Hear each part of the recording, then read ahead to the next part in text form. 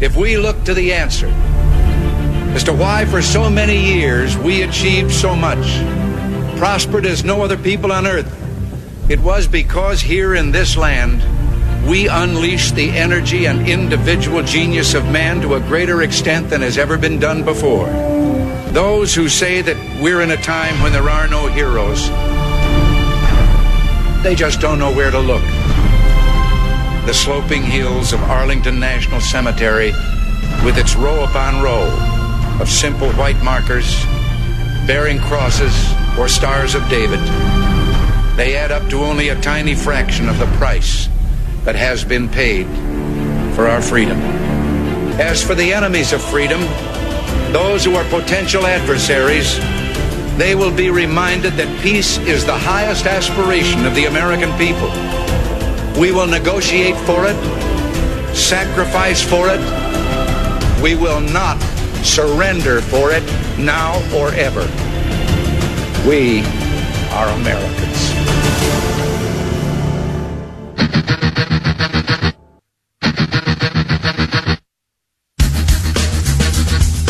This is the Bob Frantz Authority on AM 1420.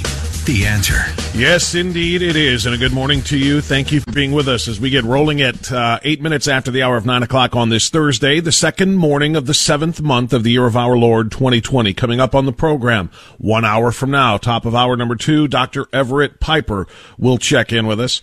The doctor is going to talk about the Church of Holy Wokeness, which indeed is a disturbing place to be. I will let him explain what that means coming up at 10:10. Hour number 1 is open for your phone calls at 216-901-0945. A little audio and monologuing aside, the hour will be yours. 216-901-0945 and 888-281-1110. You are welcomed and encouraged to be a part of this program, especially in the first hour. And then, of course, for the last half hour. Dr. Piper is the only guest on the docket for the day. We have a lot of things to get into today. I can tell you this, as my friend, a Twitter friend of mine, and there I am promoting something I have promised not to promote for the last 2-3 weeks, and that is Twitter.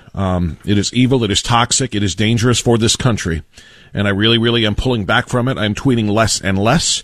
I'm looking at it even less than that. But I did look at it this morning, and my friend Will in Houston tweeted something that I think is absolutely 100% correct.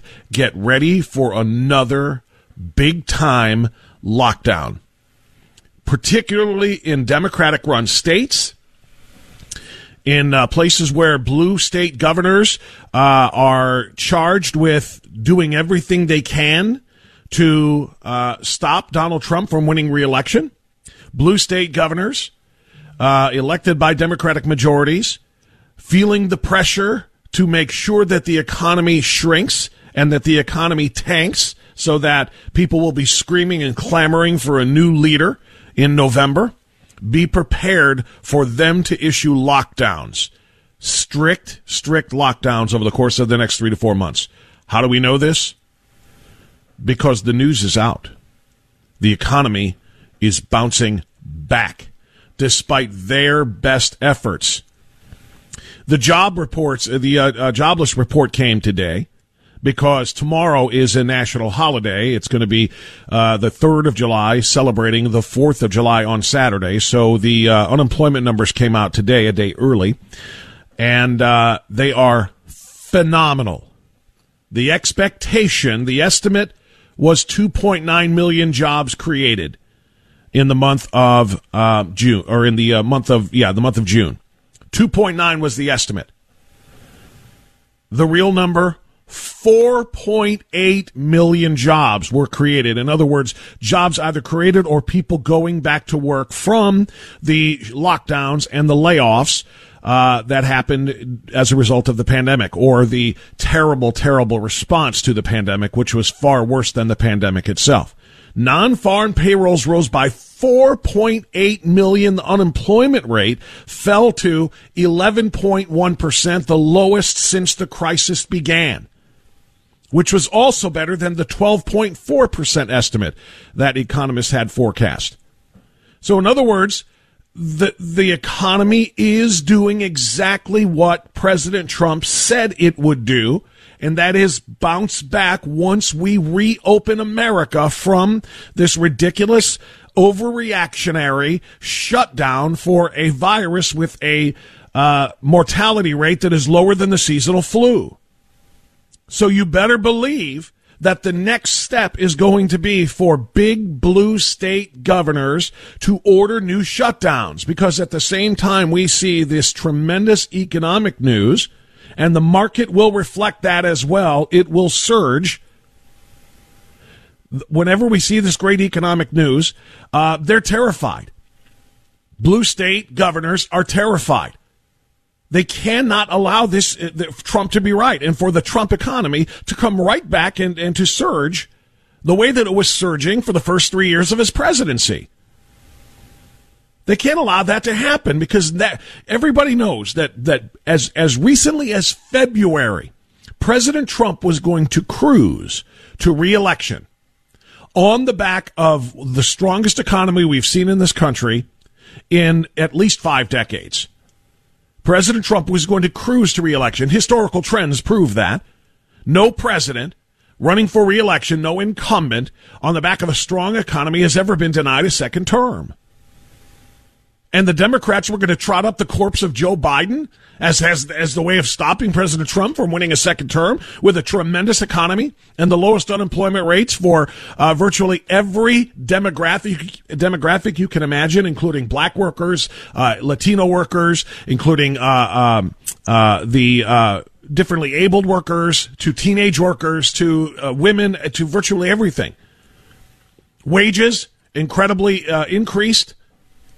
I mean, all of the numbers and all of the GDP, and you look at the stock market, I mean, everything has just been surging because of President Trump's low tax, low regulation policies that he put into place as soon as he got into office.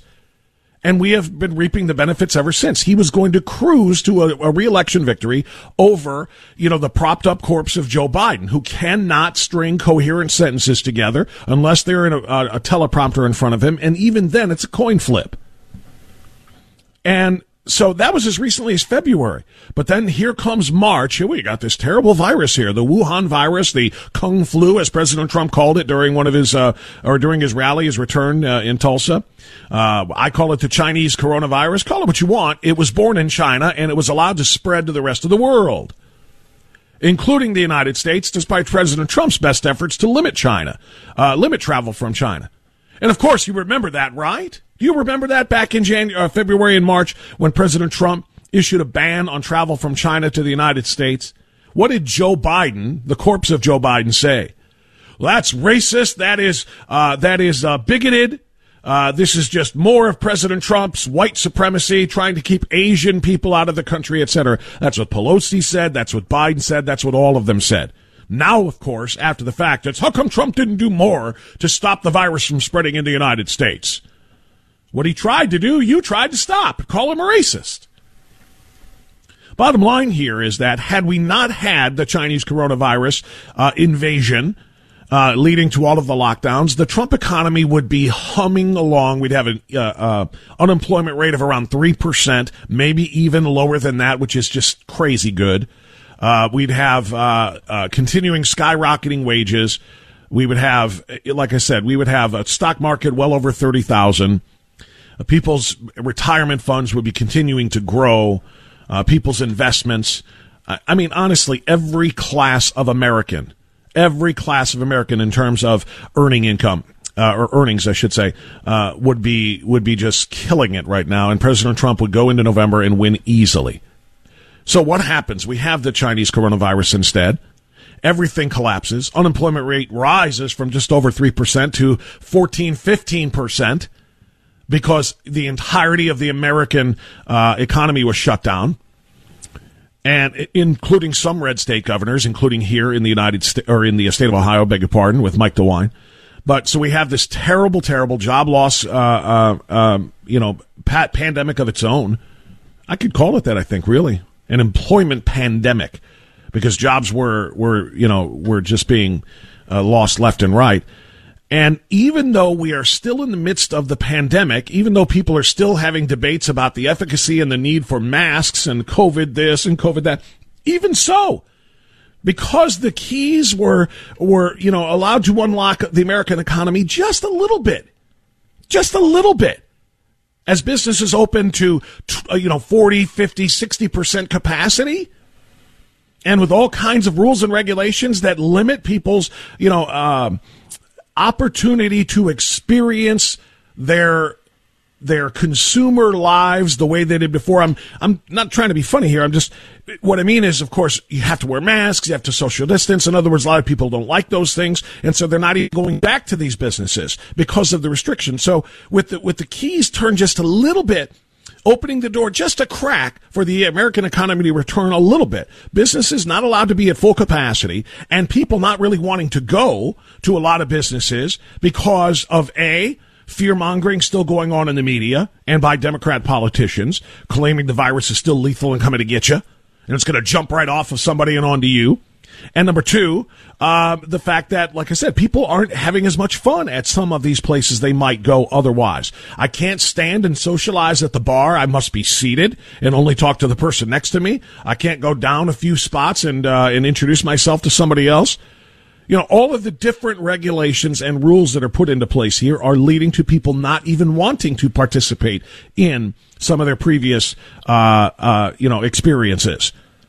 And despite those limitations of capacity and restrictions on experiences, the economy is already, it's like it's bursting at the gate. It's like, it's like a mob of rioters in a St. Louis private property area, ready to burst down the iron gates. That's what the economy is doing. It's just like getting ready, want to explode. And that's all they can do to hold it back. It's all the left can do. It's all the blue state governors can do to hold it back with the restrictions that they have in place. And they still can't. 4.8 million jobs created. Unemployment rate down to 11.1%. The job growth was a huge leap from 2.7 million in May to 4.8, which was, by the way, revised up by 190,000. The June total is easily the largest single-month gain in U.S. history. So people are getting their jobs back. And, again, the market is going to reflect that. So the economy is just like bursting at the seams, just ready to explode back into pre-COVID greatness, thanks to the policies implemented by President Trump and his economic team. And so doggone well, this cannot stand. This cannot be allowed. Expect a massive shutdown. Because at the very same time we are getting this headline about the June job numbers, at the very same time we are seeing headlines, greatest single day jump in COVID cases, 50,000 COVID cases here and 5,000 COVID cases there and blah, blah, blah, blah, blah, blah, blah. Meanwhile, the death rate continues to stay flat. And the more positive cases that they count, the lower the mortality rate goes. And so they are going to continue to ignore the mortality rate and focus only on the number of positive cases, which, by the way, does not mean the number of positive people, as has been explained ad nauseum by our friend Jack Windsor from WMFD-TV in Mansfield when he comes on and talks about this with us.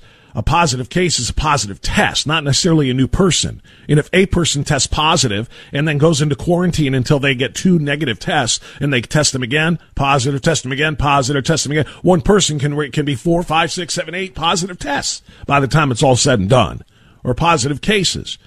They're going to focus on that number in order to justify slamming the brakes on an economy that is getting ready to explode. We must be in terrible, dire financial straits come November for Joe Biden to win. Because if this economy rebounds under the Trump policies, by the way, while Joe Biden is making his first emergence from the basement that he has been locked in for the last 3 months and says, "Hi, everybody. I'm Joe Biden, your Democrat nominee. And I'm also leading Donald Trump in the polls by 12 points. And when I win in November, I'm going to raise your taxes, your personal income taxes, capital gains taxes, all of corporate tax rates. All of them are going up. The Trump tax cuts will be a thing of the past." That's who they are trotting out in November to win. And if the Trump economy explodes over the next 3 months with the return of businesses and workers, the choice could never be more stark. Continued economic growth and low taxes under Trump, or stifling economic growth and turning it into economic recession with higher taxes under Joe Biden. So the only hope they have is to turn this economy back into a dumpster fire. They're going to start shutting you down over the next 3 months. Watch and see. 216-901-0945, 888-281-1110. It's the Bob Frantz Authority, AM 1420, The Answer.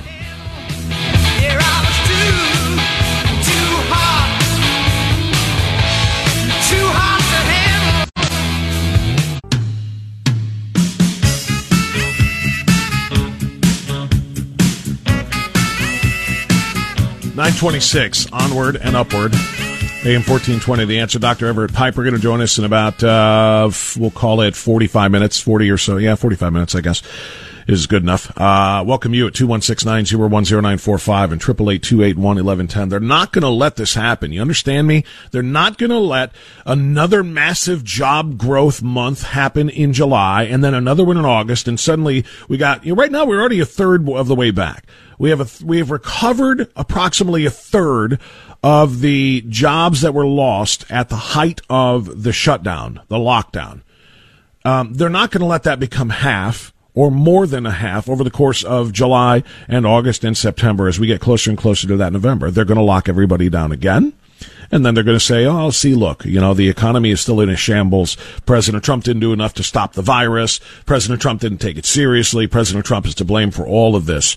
Prepare yourself for that, because President Trump's pro-growth economic policies have worked. They worked prior to the virus, and now they are working even though the virus is still kicking. And they are not going to allow that to continue. Let's go to the phones. And Parma Heights is where we find Dave on AM 1420, The Answer. Hi, Dave, you're on the air. Go ahead. Hey, Bob, good morning. I'm glad to be first batter today. Yes, sir. Hey, first of all, thank you for everything you do daily and filling in for some of the other radio guys. You always do a great job. Appreciate that. So what I wanted to touch on this morning is polling. I'm 63 years old. I'm retired. Been retired for a few years. I'll turn 64 next month, which I remember, by the way, your daughter has an August birthday, does she not? Yes, she does. Hey, I remember that. So I turned 64. My point is this. The polling, all these big polling companies that take these polls, and what I'm about to say, I'm not lying. I'm being truthful. Okay. I've been summoned to serve on 5 juries. 5 times I've been seated on juries in my lifetime, criminal and civil cases. I voted in every election since 1975 when I became of age. And, I've never gotten contacted for a poll. Never, not once, have I been contacted to poll. And that just shows you the BS that's involved with these companies. And I know they do different samplings. I know it's a big country and all that stuff, and a lot of states. And the point is, when they want me, they have no problem finding me for their help, whoever that might be. But when they taking a poll because I'm a conservative, I'm a Republican, I vote Republican for decades. I've never been contacted. Does that surprise you, or maybe it doesn't? Yeah, I wish I knew. Isn't that something? I don't know, to be honest with you, Dave, because I have actually served not on a regular jury, but I was actually the foreman of a grand jury for a period of months. So I got grabbed somehow for that. But I don't think I've ever been polled either. I don't think. Okay. And so I don't know. I really don't know. Do they do it by phone? Are these random phone numbers? Are they email? These massive polling services that you're talking about. If so, how do they get your phone number? How do they get your phone number? How would they know to call you? So I'm going to confess my ignorance here to this. I do find it odd that the government can find you 5 times for a jury and nobody can find you for a poll. Yeah, and because you're a registered voter, and that's the main thing. You're a registered voter. Well, that's how the government can find you, right? That's how the government can find you for a jury, because you're a voter. But I don't know how the pollsters, if they necessarily have access to your contact info the way the government does by your registration. Right, but it's just I always feel like I get so burned up because it's like I hear this BS with these polls, and it's the same thing like 2016, what we're seeing now. Well, you know what? So, here's the thing that I find interesting about 2016, Dave, in the comparison, and thanks for the call and the great discussion, my friend. I appreciate it. I'll say this before the news. Here's the thing. I believe not only are not everybody, obviously not everybody can be polled, but I think for whatever reason, a strange number of people who are pro-Trump are not being polled. It's actually kind of a two-pronged situation here. I think there are people who are not getting calls like Dave or me, but I think there are a lot of people, and we saw this in 2016, who are getting called, who are Trump voters who refuse to take the survey.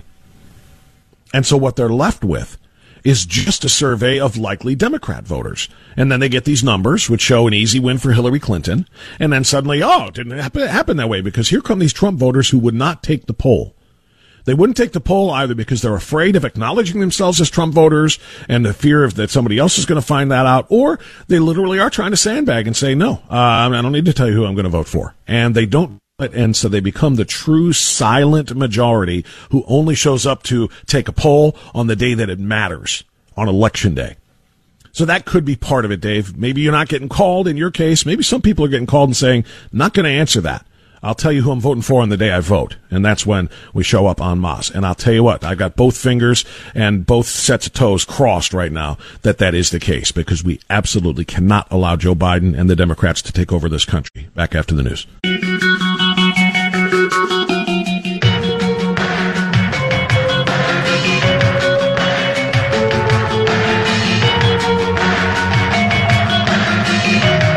.36 now. We continue on AM 1420, The Answer. Dr. Everett Piper coming up at the top of the hour, after the top of the hour, rather. I want to share something with you that I find particularly timely. I saw this yesterday, and it was actually also sent to me by a friend yesterday. So two different actual articles on the story that I find particularly timely. As you know, most of the modeling that was used to predict the spread and the lethality, the mortality of the Chinese coronavirus was based on the modeling that was done to predict the impact and the death and the destruction of the world, essentially, of the climate alarmists. The models for those who believe that global warming is a man-made, man-responsible occurrence that is going to wipe out all life, or particularly human life on this planet. What did AOC say? In 12 years, I think, was what her prediction was, 12 years. I think that's what Greta Thunberg, remember, we got to listen to that 16-year-old high school dropout. She said 12 years, too, I think. And the modeling that has been done that predicts these things and predicts the devastating effects of global warming has been challenged scientifically many, many, many times. But the scientists who do the challenging are usually silenced by the scientific community, because this isn't about science, this is about politics. This is about power. And when the models that were used to predict that right now the eastern seaboard should all be underwater, Florida should be all but gone, listening to Al Gore and those who drew the models up for him back in the late 1990s, and certainly into the early 2000s when his movie came out. They have been trusting this modeling, as I said, for a very long time. And they have been drumming out of the scientific community anybody who dares dispute it. And science, by the way, by its very nature, needs to be challenged. It needs to be peer-reviewed. And any time peers say, well, no, this isn't accurate, this isn't true, this is being omitted, this data is being spiked, this data is the only thing that's being promoted because it all fits an agenda or a narrative, they get drummed out of the community. So it's a long way of saying that this is a wonderful story that I was presented with yesterday and that I also saw yesterday. Michael Shellenberger is a climate activist and energy expert. He won the Time magazine honor called Hero of the Environment Award, and he was a Green Book Award winner as well. And he published an op-ed in Forbes, or at Forbes.com, headlined, On behalf of environmentalists, I apologize for the climate scare. You see, he decided to come clean, and he decided to out the scientific community of global warming alarmists that he was part of. And they allowed that, according to Mr. Shellenberger, to exist on Forbes for a very short time. Within a period of hours, Forbes deactivated his piece and removed it from the website. Michael Shellenberger then went to the Daily Wire and said, will you run this piece? Because the truth needs to come out, and I'm about to tell it. And the Daily Wire did. Michael Shellenberger says, I am grateful that Forbes has been so committed to publishing a range of viewpoints, including ones that challenge the conventional wisdom, and was thus disappointed my editors removed my piece from their website.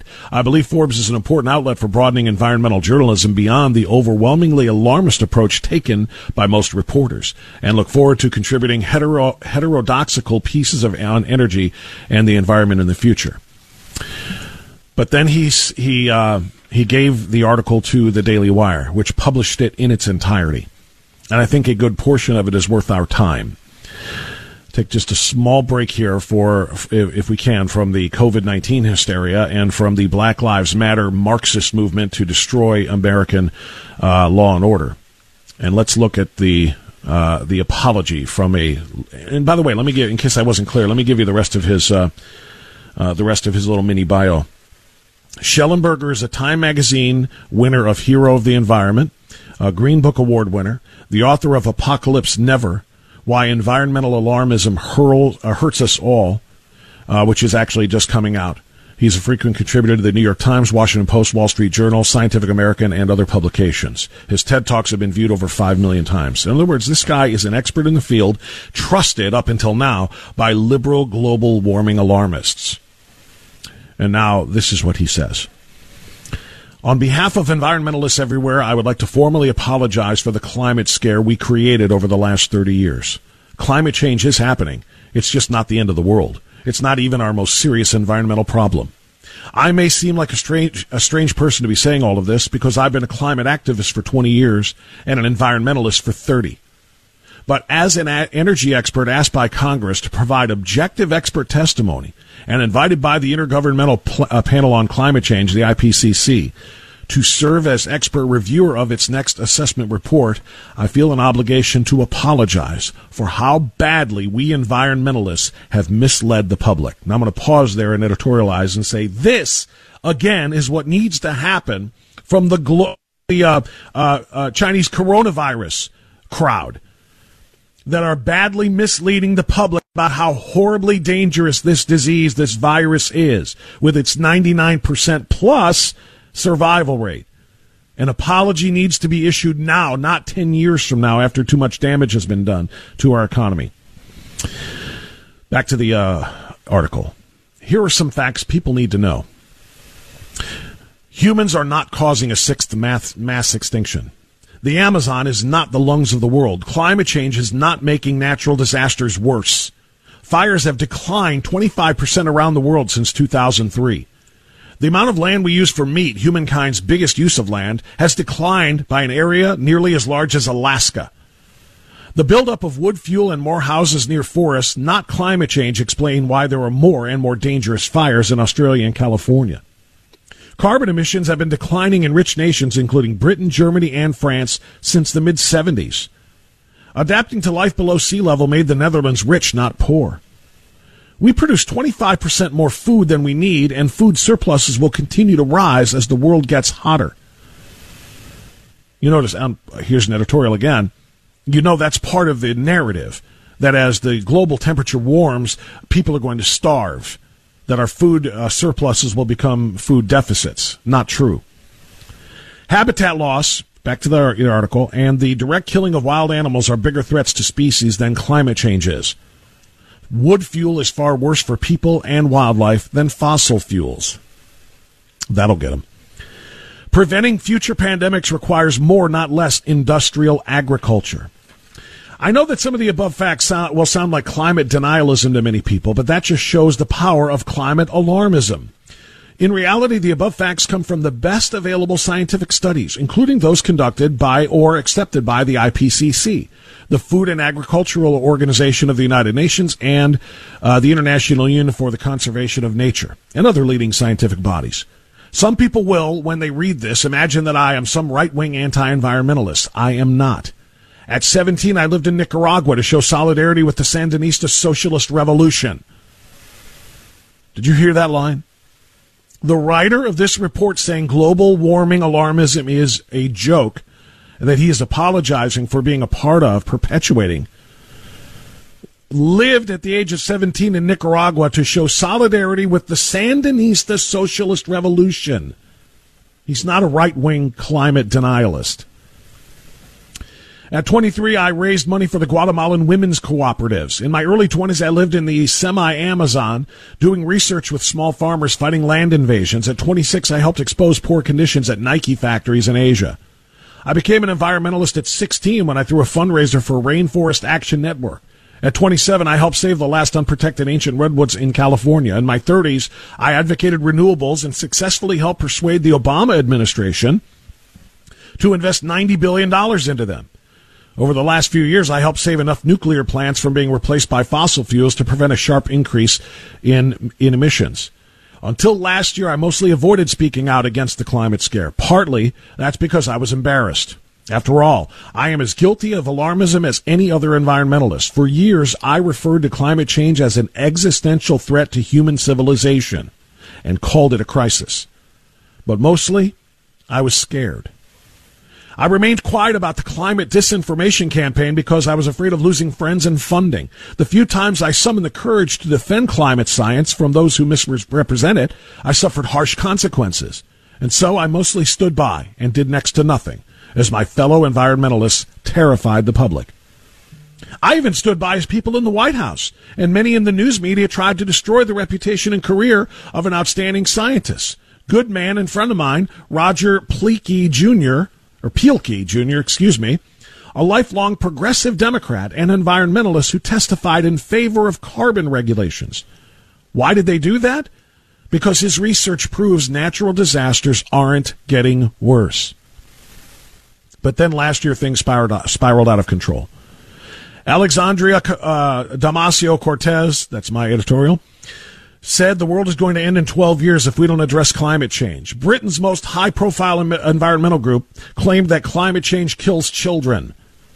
The world's most influential green journalist, Bill McKibben, called climate change the greatest challenge humans have ever faced and said it would wipe out civilizations. Mainstream journalists reported repeatedly that the Amazon was the lungs of the world and that deforestation was like a nuclear bomb going off. As a result, half the people surveyed around the world last year said they thought climate change was going to make humanity extinct. And in January, 1 out of 5 British children told pollsters they were having nightmares about climate change. Whether or not you have children, you must see how wrong this is. I admit I may be sensitive because I do have a teenage daughter. After we talked about the science, she was reassured. But her friends are deeply misinformed and thus, understandably, frightened. I thus decided to speak out. I knew that writing a few articles wouldn't be enough. I needed a book to properly lay out all of the evidence. And so my formal apology for our fear-mongering comes in the form of my new book, Apocalypse Never, Why Environmental Alarmism Hurts Us All. It's based on 2 decades of research and 3 decades of environmental activism. At 400 pages, with 100 of them endnotes, Apocalypse Never covers climate change, deforestation, plastic waste, species extinction, industrialization, meat, nuclear energy, and renewables. Some of the highlights that everyone should know, whether they read the book or not. Factories and modern farming are the keys to human liberation and environmental progress. Let me stop there and editorialize. The exact opposite of what Greta Thunberg and AOC and all of the other liars and alarmists are telling us, that factory farming is killing America. Or not America, rather, killing the climate, killing the world. The most important thing, back to the article, for saving the environment is producing more food, particularly meat, on less land. The most important thing for reducing air pollution and carbon emissions is moving from wood to coal, to petroleum, to natural gas, to eventually uranium. 100% renewables would require increasing the land used for energy from today's 0.5% to 50%. We should want cities, farms, and power plants to have higher, not lower, power densities. Vegetarianism reduces one's emissions by less than 4%. Greenpeace did not save the whales. Switching from whale oil to petroleum and palm oil did. Free-range beef would require 20 times more land and produce 300% more emissions. Greenpeace dogmatism worsened for a forest fragmentation of the Amazon. The colonialist approach to gorilla conservation in the Congo produced a backlash that may have resulted in the killing of 250 elephants, etc., etc. Why were we all so misled? And I'll stop there. The music is playing, and the article is pretty heavy. But essentially, the facts still matter. And the summary from Mr. Shellenberger, who was part of the climate alarmism move over the last 20 years, the summary of this is, I apologize. We lied, and we made things sound way worse than they are, and it's now time for the truth to be told. I want to know if the scientific community is going to listen to him, or if they will just continue to do what every organization does when somebody does not toe the party line. Discredit them and drum them out of said scientific community. I also wonder if those studying COVID-19 and predicting the worst of the worst are ever going to have the guts to apologize for their misinformation using the same models that were used in the climate alarmism. All right, quick time out here, then back to your calls on AM 1420 The Answer.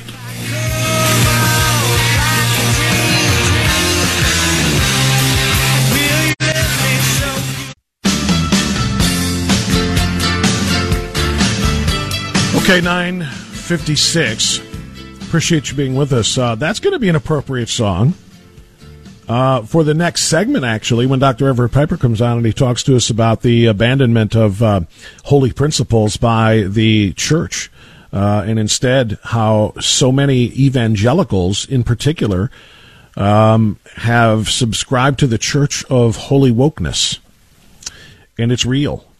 It is a collapse of traditional Christian orthodoxy. It is a collapse of traditional Christian beliefs, all in favor of appeasing the rage mobs and joining into the Marxist movement being pushed by Black Lives Matter and other organizations that are similar to that. So, Losing My Religion is a pretty good song, actually, and that'll apply certainly when we talk to the good doctor after the top of the hour. Diane is in West Park on AM 1420 The Answer. Hello, Diane. Go ahead. Hello, Bob. And I want to second that thank you for all you do and all the information you bring to us every day. That article and the book by Mr. Shellenberger is sure a good, a dose of good news. And I think that I just hearing some of this stuff, maybe it seems like we're turning a corner. Even though they're talking COVID, lockdown, more cases every time you hear the news. I mean, if I do have a radio with a bandwidth, and it goes from station to station, and they're all talking about the same thing. But I'm kind of sensing from a bit of hope, because I think Democrats are seeing they're seeing what the far left arm of their party is doing and trying to do, and they don't want it. That couple in Missouri, they don't want it. And, I think it's going to have an avalanche effect, a rippling effect, if you will. And I'm just, boy, if we don't have that, if they don't wake up, and this is going to be our last Independence Day. We got to know that we are choosing liberty or tyranny. It's that black and white. Yes, it is. It is as binary as can be. There are just two choices here. You either choose to continue living a life of liberty in a nation devoted to that in a free capitalist republic, or you choose tyranny. And thank you for the call, Diane. The fact of the matter is there is no in between. If you allow Joe Biden to win, he wins, and they win the Senate also. Period. If they outvote us at the presidential election, they're going to outvote us in the right states and take over the Senate. They're going to have unchecked power. And here's the thing, going back to the beginning of Diane's call, all right? She talked about Mr. Shellenberger and what an eye-opening thing this is, and what a great piece of news it is that we have one of the climate change alarmists for the last 20 years coming clean and saying, yeah, it's not true. I was afraid to say it before once I realized it because of what they do to people like me who are kind of considered apostates who are speaking out against the holy religion of climate alarmism. And she said that's a good thing. And it is. Until this. If Joe Biden wins the White House and Democrats control the Senate as well as the House that they currently control, despite knowing that climate change alarmism is bull and bogus and being fostered and fed by organizations who know it but who try to drum out anybody who actually tells the truth about it, it's going to make it that much worse when the Green New Deal is passed. The Green New Deal, of course, is the overthrow of the United States as it exists, a complete undoing of all of the progress made in the last 240 years. The Green New Deal is based on climate alarmism that we now know is bogus. So imagine the pain of it all. If next year, January 20th, Joe Biden is sworn in, and they immediately get to work on passing the Green New Deal in their full Democrat-controlled Congress, even though we know, thanks to Mr. Shellenberger, the truth about what they're doing. And that's just terrifying. Let's get the news, then we'll get Dr. Everett Piper.